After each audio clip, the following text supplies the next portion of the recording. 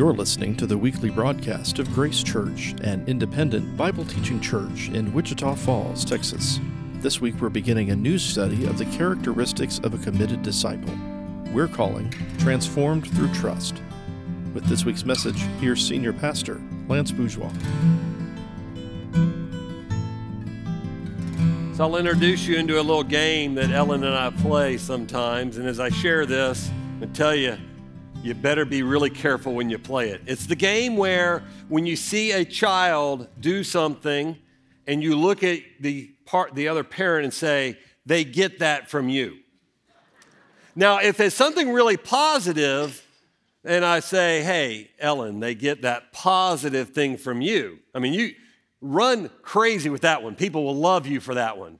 It's when it gets a little bit trickier, when it maybe isn't something that you would necessarily affirm.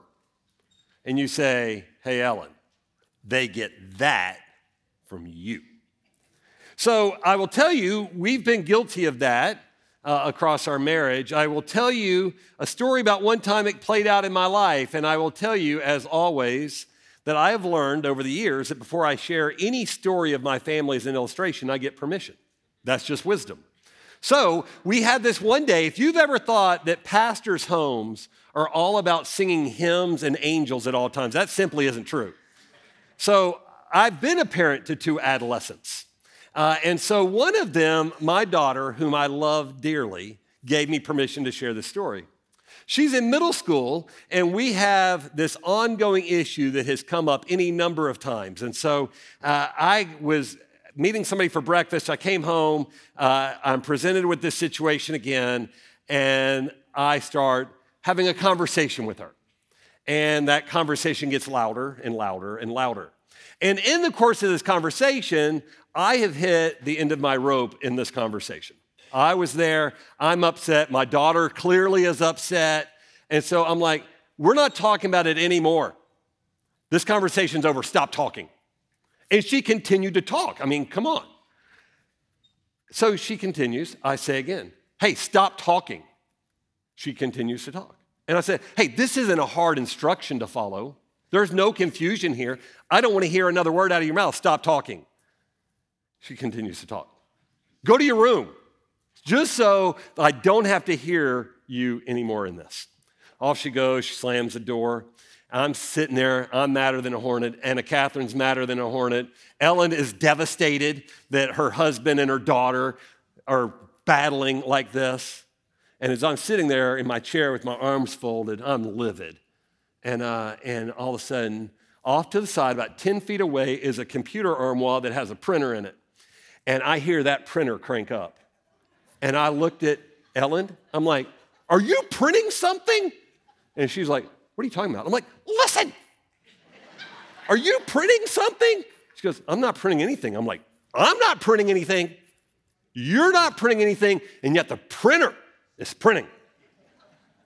So I get up, I walk over, I open the cabinet, and there's the printer, and I pull that thing off. And my daughter found the loophole. I said I didn't want to hear her anymore. She has continued the fight. Growth opportunity in typing a text on the iPad notes and wirelessly sending it to my printer. And the conflict has continued. And in all of my anger, you know what my wife says? She gets that from you. Now, I got to tell you, I don't doubt that at all. Turns out I, too, look for loopholes. I don't like to lose. I will continue to aggressively pursue my agenda, whatever that looks like. Is that how we're supposed to look? Because I think if we've ever been in that kind of position, when we see somebody that mimics us, not to mock us, but we have modeled something for them that we don't like about ourselves, and we see it played out in them, we recognize that is a dangerous, sad position to be in. And as we start a new series today, I want us to begin with this verse. We looked at this a couple of weeks ago. This was the Sunday before Palm Sunday. We were doing this series of Psalms of Ascent. We didn't cover all the Psalms of Ascent, but we did a number of them. And the last in that series that we did was Psalm 125. And that psalm begins with this: those who trust in the Lord are like Mount Zion, which cannot be moved, but abides forever. So it was against that backdrop that we started talking about, what does that look like? Well, Mount Zion points to Jerusalem. It is a geographical point on a map, but it also is metaphorical. It's what it represents. It represents where God's home is, his house is, his temple is. It represents where his people are. It's where he will dwell with his people eternally. All those things are true. And so when we come to this and we say those who trust in the Lord are like Mount Zion, which cannot be moved, then it can't be literal, because you could have an earthquake, you could have the mountain move. But metaphorically, is there anything that can stop God's agenda, his plan, who he is?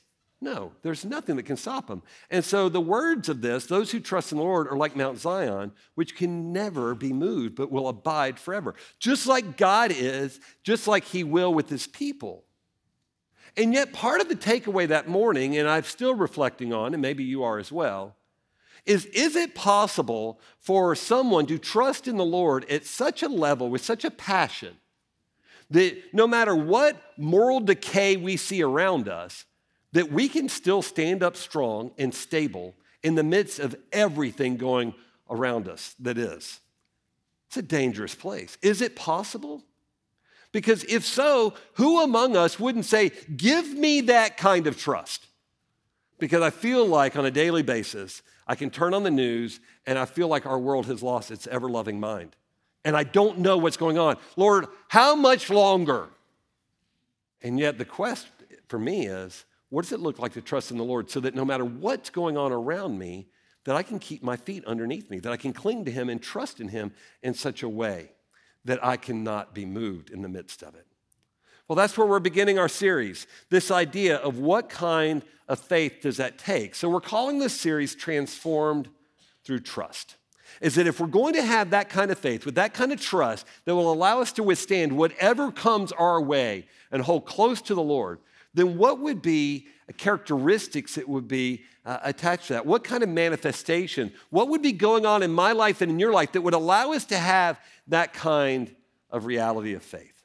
And that's where we're going to spend. Today we're going to do an introduction, and then we're going to have 7 other lessons that will come along this same line within this series. So I'd invite you to turn with me into your copy of Scripture of Matthew 28, whether or not it's a physical copy like this, or you're using your phone or whatever. I invite you to turn to Matthew 28. This morning, we're going to go through a couple of different Gospels. So we'll be turning back and forth between Matthew, Mark, Luke, and John some. But we will have other passages that will be up on the screens behind us. Matthew 28 is a verse or a passage that is really a significant passage. When we look at this, we're going to talk about discipleship, and you're going to hear this throughout our series, that it is a pathway. It's not about reaching perfection. I don't think we will reach perfection this side of glory, but we can grow spiritually in the midst of it. And so as we do, if I were to ask you to think about discipleship like the alphabet of A through Z, is part of that is if you're at A, we would love to walk with you to B, maybe C, maybe D. But as long as you're here with us, we recognize you're not ours, you're the Lord's, and whatever he's doing in your life, while you're here, we want to walk with you to help you grow in your relationship with the Lord. If you're at L, let's get you to M, N. If you're at S, let's get you to T. That's what we're after. So when we come to these passages today, I want you to hear me say, we recognize that this is not about performance. This isn't about not struggling. This is about moving closer in our relationship with the Lord, that over time we can see that he's at work in us and that we're committed to his purposes. So it's against that I invite you to look with me at Matthew chapter 28, verse 16. Now the 11 disciples went to Galilee, to the mountain to which Jesus had directed them. Now, recognizing that what we're about to read is after Jesus has already done all of his teaching, he's lived his life, he's gone through the trials, he's been beaten, he's been to the cross, he's been buried, he's now resurrected, okay? So you have all of those moments have already happened when this is taking place. Jesus gathers the 11 up on the mountain where Jesus had sent them. And when they saw him, they worshiped, but some doubted. Now, that phrase always grabs me. I get why we would worship, right? You just saw somebody that died not because of their own sin, but because of our sin. We watched the abuse that he endured. We watched him go to the cross. You watched him come off the cross. You watched him in the tomb. You've seen an empty tomb, and you now see him alive. It's not hard for me to imagine why you would worship. The next word makes them so human, but some doubted. Now, let me tell you, I've seen the Lord do some incredible things across my life. I'm sure you have too. And if you've ever thought, why do I still doubt? Recognize these 11 saw all the things I just said, and they're still doubting. I don't know. I mean, sure, he resurrected, but I don't know. Imagine the humanity that's there in this moment. So Jesus keeps going and said to them, verse 18, all authority in heaven and on earth has been given to me. Now, they may be familiar with kings, right? That you could have all the authority on this earth or in this kingdom that you could have. Jesus goes way beyond that. Every bit of authority that is in heaven and earth. In other words, in all of the universe, in all of the cosmos, every bit of authority is mine. Now, is it fair for him to say it? Well, if you walked out of the grave, I think you can say it. And he says it. And he says this he not only claims the authority, but he gives us instructions based on that authority. Verse 19, go therefore and make disciples of all nations. Now, go therefore and make disciples of all nations. Most every English translation uses that phraseology. And because that's the way that it reads, it would be really easy to think that the imperative verb there for us is go. I will tell you that I was raised on that. I was taught that. I heard it from teacher after teacher after teacher. Go. And what that created in me was an unsettledness, like, where do I go? Like, it doesn't matter, you just go. You just got to go. I'm like, well, but where should I go? Doesn't matter, you just got to go. Which then means what? You can't stay here. You got to go. Now, I got to tell you, I'm going to offer you what I think is encouragement. It certainly was encouraging to me. That word go, the Bible, the New Testament was originally written in a different language, and it gets translated. And that translation for go isn't a great translation. That word is actually a verb, but it's a participle in this passage, right, in that part of the sentence. And because that's true, if we translate it appropriately, that word doesn't mean go, it means as you are going. As you are going. And then guess what our imperative verb is? Make disciples. As you're going, make disciples. That's the imperative verb that's there for you and me. And recognizing the Lord, who has all authority in heaven and on earth, is the one telling us, as you're going, make disciples. Why does that matter? Well, for one, what it does is it validates where you are right now in this moment. Because the call isn't for you to leave A and go find another place. The calling that as you go through your life, under your roof, when you go to your workplace, when you go to the coffee shop, when you go to a restaurant, when you go to school, when you're in the locker room, when you're in the classroom, it doesn't matter. As you're going about your life, make disciples. Wherever you are. You don't have to leave. You stay right where you are. God has put you in a time and in a place. He's given you a sphere of influence. And whatever that sphere of influence is, you're not to abandon that sphere of influence. You make the most of that sphere of influence, and you make disciples there. See, that's real freeing. It's not about leaving this place. It's about what I'm doing while I'm here. And then all of a sudden, he gives us some other words that are going to help us understand what that discipleship looks like. So all of a sudden he says, okay, make disciples of all nations. Well, you just said we don't have to leave. We don't have to leave. Know this, God is not limited to you to accomplish his purposes. Be freed up. Just be faithful in your sphere. And if everybody who walks with the Lord would be faithful in their sphere, guess what? We will make disciples of all the nations. But then he tells us two ways we're going to make disciples. You catch those other two verbs? Baptizing them and teaching them. Baptizing and teaching. See, baptism points to conversion. Is that somehow, as you and I are going through wherever your sphere is that you are involved in people coming to know the Lord, and that points to baptism, a profession of faith, a public profession of faith. And that when they start that moment in their walk with the Lord, then you start teaching them that we would what? Obey all that, or observe all that He has commanded of us. So we're going to baptize, so people are coming to faith in the midst of this, and then we're teaching them when they come to faith. And we're doing that across our daily lives.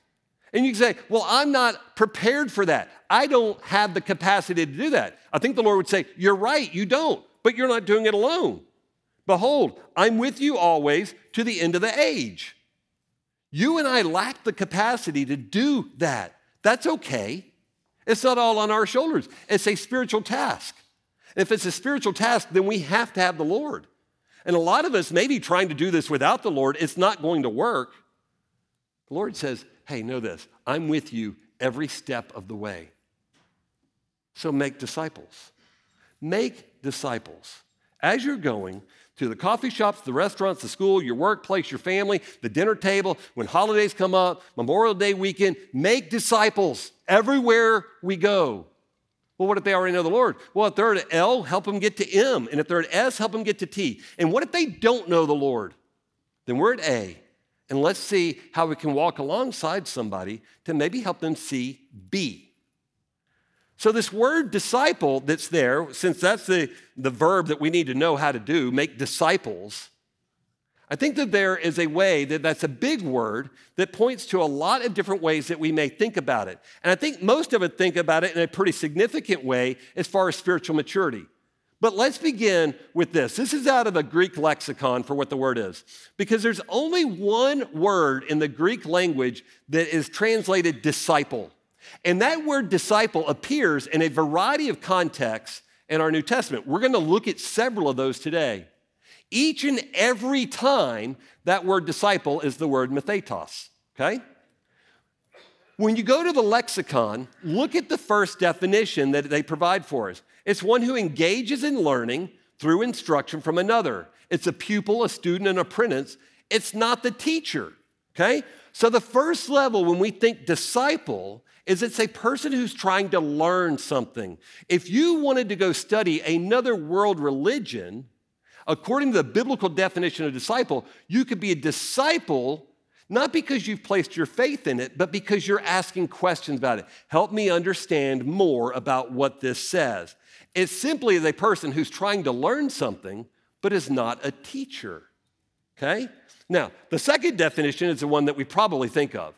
One who's rather constantly associated with someone who has a certain pedagogical, a teaching reputation with a particular set of views, somebody who adheres to something. This is the way that we typically think of the word disciple. If you were to say, oh, that person is a solid disciple, is that I think we see that as somebody who would maybe be mature in their faith. Or if you said, well, so-and-so discipled me, is we talk about that as a spiritual journey. But yet, the New Testament doesn't always use it that way. Help me understand. Help me learn something. Teach me something. So let's go back to the idea of the Great Commission. Because when we come to the Great Commission, when I said, you recognize, make disciples, baptizing them. Because our view of disciple, if we only think of it as a person who is spiritually mature, then we're like, baptizing, that's weird. Well, no. What does it look like to start making disciples with somebody who doesn't know the Lord yet?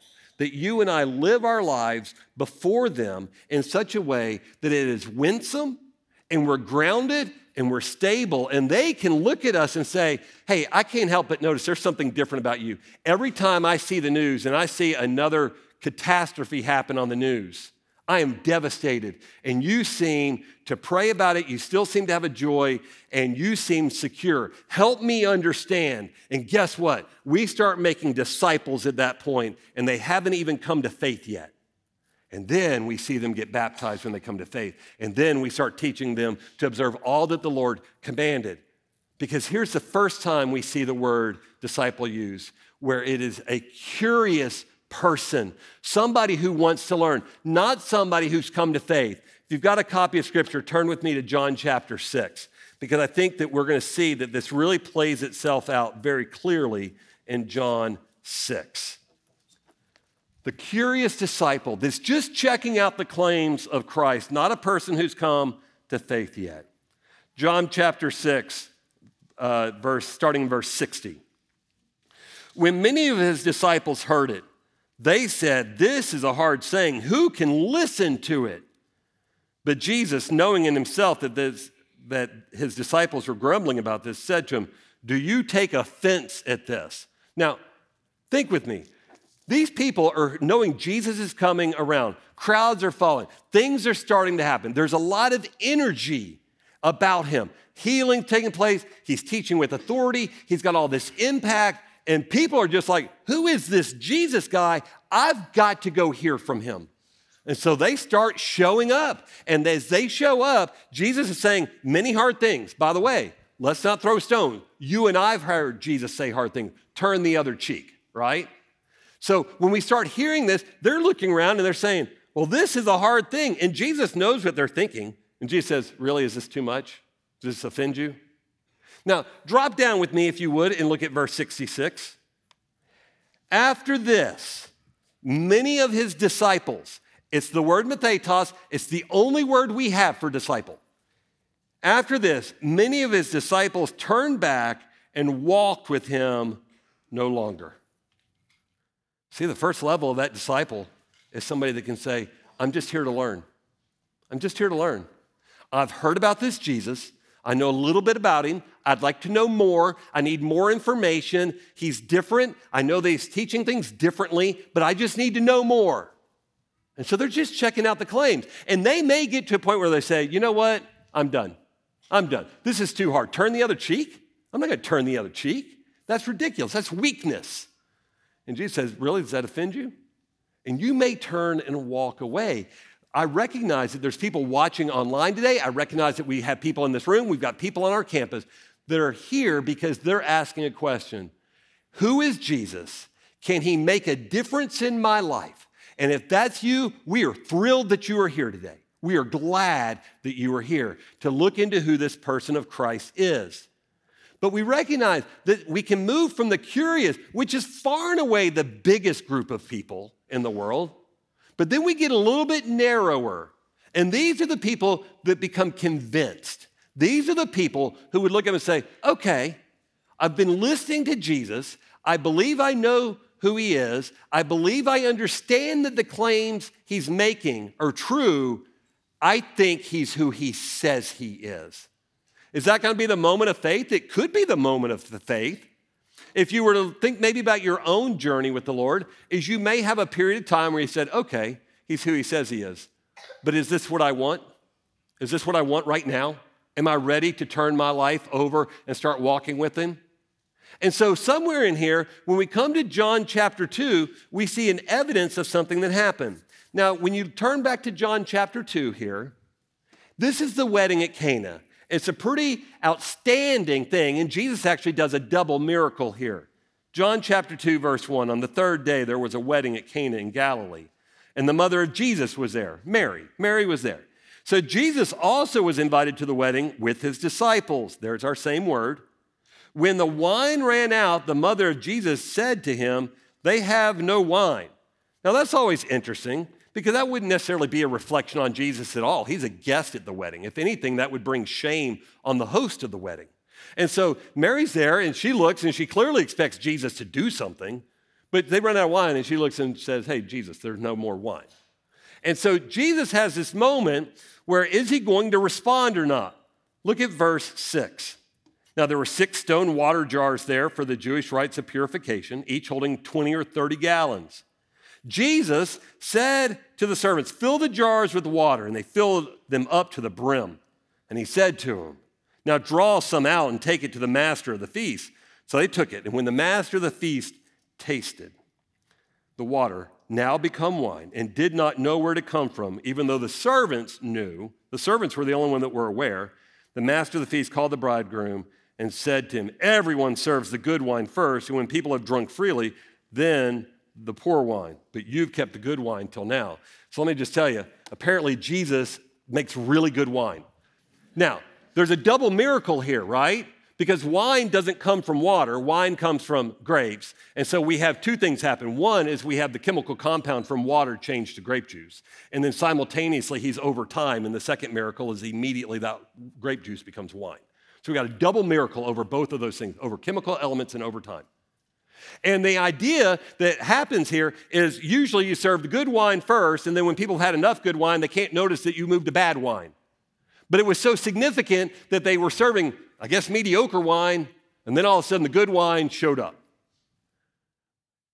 The disciples have an awareness of what's going on. The servants certainly do. But look down at verse 11. This, the first of his signs, Jesus did in Cana of Galilee and manifested his glory, and his disciples believed in him. See, we've moved from curious to convinced. This is unique. He's who he says he is. Nobody can do this. He did it. So what he's saying about himself must be true.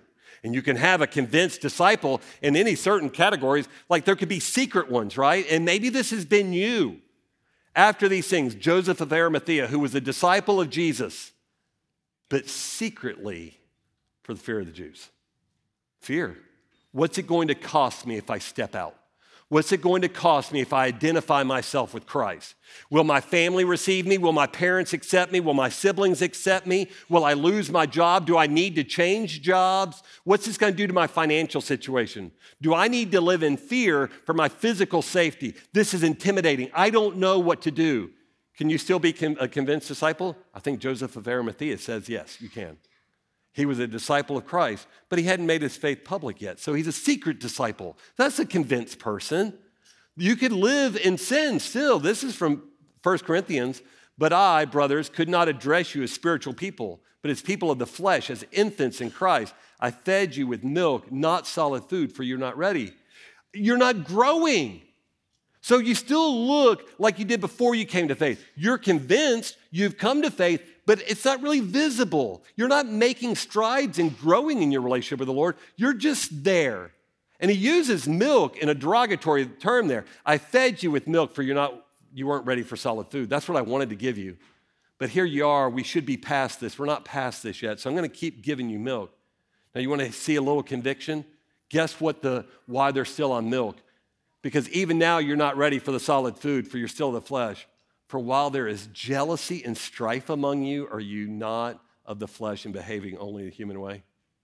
You guys haven't even figured out how not to be jealous of one another. I want to give you more spiritual truth, but you guys are stuck back here on the milk phase of life saying that you are still struggling with strife? Trust me, walk with me. There's more to the spiritual life, but we're stuck. We've hit a stopping point. And of course, we could be a healthy disciple. Barnabas went to Tarsus to look for Saul right after Saul had come to faith. And when he found him, he brought him to Antioch. And for a whole year, they met with the church and taught great many people. And in Antioch, that was the first place people were called Christians because they spent a year leaning into this to say, what do I need to know? If Saul, who becomes the Apostle Paul, he's convinced, but he's got a lot of growth to do. He's come out of a different system where he was persecuting the church. And by the way, Peter uses the same illustration of milk, but he uses it in a positive way. So put away the malice and all the deceit and the hypocrisy and envy and all slander. And here's the positive. Like newborn infants, long for the pure spiritual milk that you may grow up. One person says, you know what? You should have been on solid food, but you're on milk because you're not growing. But what he tells us is, you know what? We never outgrow and become dull and bored with this to the point that we don't take to this book like a baby takes to milk. That's a healthy disciple. And when we start seeing it that way, we recognize that God wants to grow us, that we were created to move more. If we're going to make disciples as we're going, we're going to have to engage the truth of this book. We're going to have to, baptizing and teaching. Because when we come through this, what we recognize is you can be curious and you can be convinced. And all of a sudden, when you become convinced, do you move to the committed? This is where I am. I'm banking my life on this. This is what's driving me from this point forward. This isn't me being the captain of my ship. This isn't about God saying, will you be my co-pilot? God isn't asking for co-pilots. He's asking us to trust him and to let him lead our lives. Look at how he says it. This is from Matthew 16. Then Jesus told his disciples, it's our same word. If anyone would come after me, if you're going to follow me, deny yourself, take up your cross and follow me. For whoever would save his life will lose it, but whoever loses his life for my sake will find it. What would it profit a man if he gains the whole world and forfeits his soul? What shall a man or woman give in return for his or her soul?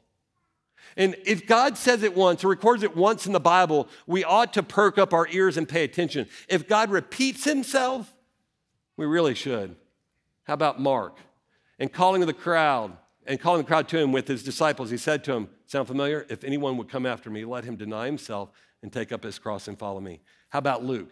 And he said to all, if anyone would come after me, let him deny himself and take up his cross daily and follow me. You hear the thread?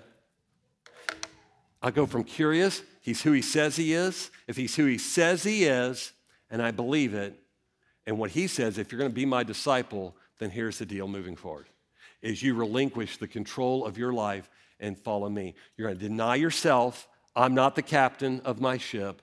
I will take up my cross daily, which is an allegiance to an authority. For Paul, it was the Roman government. Take up your cross. This is a sign that I'm under subjection to a leader. Take up my cross. And so who's the authority? The Lord. Follow me. Follow me. I'm going to follow you. And all of a sudden we start seeing, okay, so that's how we're going to do it. Because when that happens, here's our fourth level of discipleship. It's when we become commissioned as part of what the Lord wants to do in this world. Do you see the journey? That's the journey. We didn't get there overnight, but we get there in time. The more we engage the Lord and who he is and what he's done, the more that we deny ourselves, take up our cross, and follow him. In this Luke 10 passage that we're going to look at, I will grant you that the word disciple does not appear in these verses. It's in the immediate preceding paragraph, but for brevity's sake, we're jumping to what he's calling those disciples to. It's the same word in the previous paragraph. After this, the Lord appointed 72 others and sent them on ahead of him, 2 by 2, into every town and place where he himself was about to go.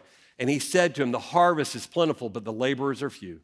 Therefore, pray earnestly to the Lord of the harvest to send out laborers into the harvest. There's not enough. So the invitation, if you're going to deny yourself, you're going to take up your cross and follow me, then join me. If you're following me, then join me, because this is where I'm headed. There is a whole lost world out there that doesn't know Jesus.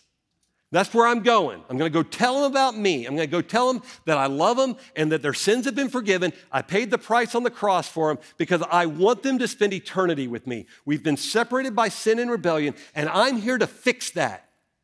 And that's my mission. And if you're going to deny yourself, take up your cross, and follow me, then join me, and let's get busy doing it. Do I have to go to another place? No. As you're going, make disciples in whatever sphere that is. Because when all of this comes about, we can look up and say, okay, we need a greater harvest. There's more to do. There's more to do.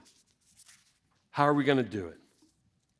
Turn with me, if you would, to Mark chapter 3. I love this passage. I think it has a lot to offer us if we'll think about it. Mark chapter 3. So how do we do it? Where does it begin? How do I stay on the path? If this is the path that I'm supposed to be on, how am I going to do it? Mark chapter 3, verse 13. And he, Jesus, went up on the mountain, and he called to him those whom he desired, and they came to him. And he appointed 12, whom he also named apostles. Apostle is translated from one who sends. So he appointed 12, the one he also was sending, so that they might be with him and he might send them out to preach. Don't miss the priority. Be with him and then send them out to preach. The liability of somebody going out to preach when they have not been with him is great. And our world is full of people that are out there preaching a message when they have not spent time with him first, so they don't know him. You don't understand grace until you've been with him. You don't understand humility until you've been to him. You can't understand God's incredible love that when we fall down and fail, that he would pick us up, dust us off, pat us on the back, and then say, let's start running again. We've got to live that before we go preach him to anybody, or we'll miss it. With my daughter, she carried some of my sinful behaviors, and she's learned those things from me. When we spend time with Jesus, he's got no sin nature. He's completely holy and righteous. There's nothing negative that rubs off from him onto us, but we can't carry him to a world if we've not been with him. See, now all of a sudden, we've got our marching orders. As you're going, make disciples. That's true. But be with me first, and then let me send you out, commissioned for my purposes. But you've got to know me before you can do it, because the reality is what? The more we get to know him, then all of a sudden what? Our perspective changes, our worldview changes, our vocabulary changes, our missions changes, how we see the world, how we could love somebody. When he says turn the other cheek and you've spent time with him, you know that he turned the other cheek. You know that he, like a lamb led to the slaughter, stayed quiet on the way to the cross. But you got to know him before you can know to offer that side of him to people. The world's desperate to see him. And the question for you and I is, have we spent time with him that we may actually know him? I used this graphic before. If you look at this and that new heart that happens when we come to faith, and so we've been curious, convinced, we've come to faith, now we're committed, and if we see ourselves as commissioned, and that new heart begins to impact us at such a level that it changes our vocabulary and the way that we think and our perspective and our worldview, you realize that when we learn how to deny ourselves and we take up our cross to follow him, is that the impact in our world, family, church, work, and government, the impact is the Lord, because we've been commissioned by him and we've spent time with him, and he has the capacity to make impact on the world. Question for you and me is, if we don't learn how to take up our cross and follow him, then all we can offer this world is ourselves. And then we're going to end up with stuff like I offer my daughter, like find the loophole so that you can text in your response to the conflict. See, we were created for more than this. And so the problem is, do we look like what God's calling us to look like? Him. So I'd ask you to consider, where are you in that? And I'm not going to ask you to tell your neighbor, but I'd encourage you to lean into the Lord and say, Lord, where am I in this? Where do I need to grow? And if I were going to grow, how could I grow? What would that look like if I were to grow? I've been in the curious stage for a long time. It's time for me to figure out how to move forward in this. I've been convinced for some time. Maybe it's time to move to committed. And our commitment to you is, wherever you are, we want to walk with you there and help you see how you could move forward in the progress. It's not perfection. Matter of fact, if we're real honest, a lot of times it may be 3 steps forward and 1 step back. And if we're really, really honest, it might be 3 steps backwards and then 13 more steps backwards for 1 step forward. That's Christian life. And we're in it. And every time he picks us up, he dusts us off and he gets us back in the game. But if we go preach him and we haven't experienced that, then we would never know to tell somebody that. We're going to give them behavior modification. And that's not what this is about at all. What might that look like? Well, it might look like this. One seminary professor wrote about this. This is one female's journey. This isn't prescriptive, but I want you to listen and see if you can hear the progression in her discipleship. When he writes this, a student came to my office the other day to chat. She began by saying she had grown up in the church. She had done all the right things. She'd made all the right decisions. She'd gone to all the right conferences. She said she was embracing a Christian faith that had been natural and painless for her. Curious, convinced? She's saying she's a believer, so maybe convinced. But her faith wasn't vibrant or all-consuming until she went to Central America, and then she saw the needs of this world, and she realized that Jesus' kingdom vision was bigger than her own personal happiness. Here's somebody picking up their cross to follow him? Because it's starting to seep in, isn't it? She returned to the U.S. She began to cut back deeply on her spending. She was more committed to prayer and Bible reading and serving others, and then plotting out a life of service. More importantly, she said she realized more and more that the cross meant, what the cross meant, and how she had become selfish and materialistic in her life. The young woman recommitted her life to Christ and to serving him, recently breaking up with her boyfriend because, as she put it, quote, he just doesn't get it, and he doesn't want to give his life for others as Christ calls us to. That's one woman's journey. Curious, convinced, committed, commissioned. Whatever the Lord's entrusted to me, I'm using it for his purposes. That's not what a curious person would say. It's not even what a convinced person would say. It's somebody that takes seriously the commissioning that the Lord says the harvest is plentiful, but we don't have enough laborers. What part can you play? And that question goes out to us today. Because when Jesus said this, we've got to wrestle with the truthfulness of it. Whoever finds his life will lose it, and whoever loses his life for my sake will find it. If you're here and you're saying, I've been trying to find my own life, that's not the path that you were created for. It's not the path you even want to be on. The path you want to be on is the one that moves you from curious to convinced to committed to commissioned, to say, Lord, I'm joining you in this work. You alone are God, and I'm all in on you. You're the one that paid my debt. You died on a cross, and you walked out of the grave for my sake, and you offered me life, and then you invite me to join you in this work, to tell other people, not out of arrogance. It's not arrogant. It's more along the lines of, we found the soup kitchen, and we have the privilege of walking through this life saying, hey, look, I can't help but tell, you're hungry for some soup. There's a soup kitchen right there at the cross.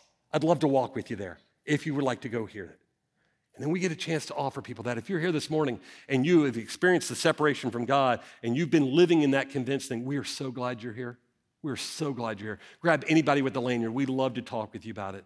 But know this, Jesus came to earth because we were separated from him. And we're told that separation was caused by sin. And the penalty for that sin is death, which is what Jesus paid on the cross because he was righteous. He didn't have a wage to pay, but he paid my wage and your wage. And he conquered death and offers us life.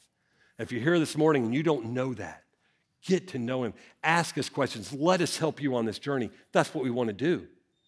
And you can step into that by saying, Lord, I believe that when you did that for me. And all of a sudden, you take that step from curious to convinced, and we start on that path to becoming committed. What a joy. You've been listening to the weekly broadcast of Grace Church, an independent Bible teaching church in Wichita Falls, Texas. You can join us for worship Sunday mornings at our campus on Stone Lake Drive in Wichita Falls.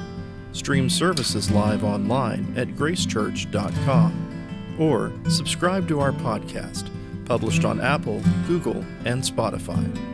From all of us at Grace Church, thanks for listening. We'll see you next time.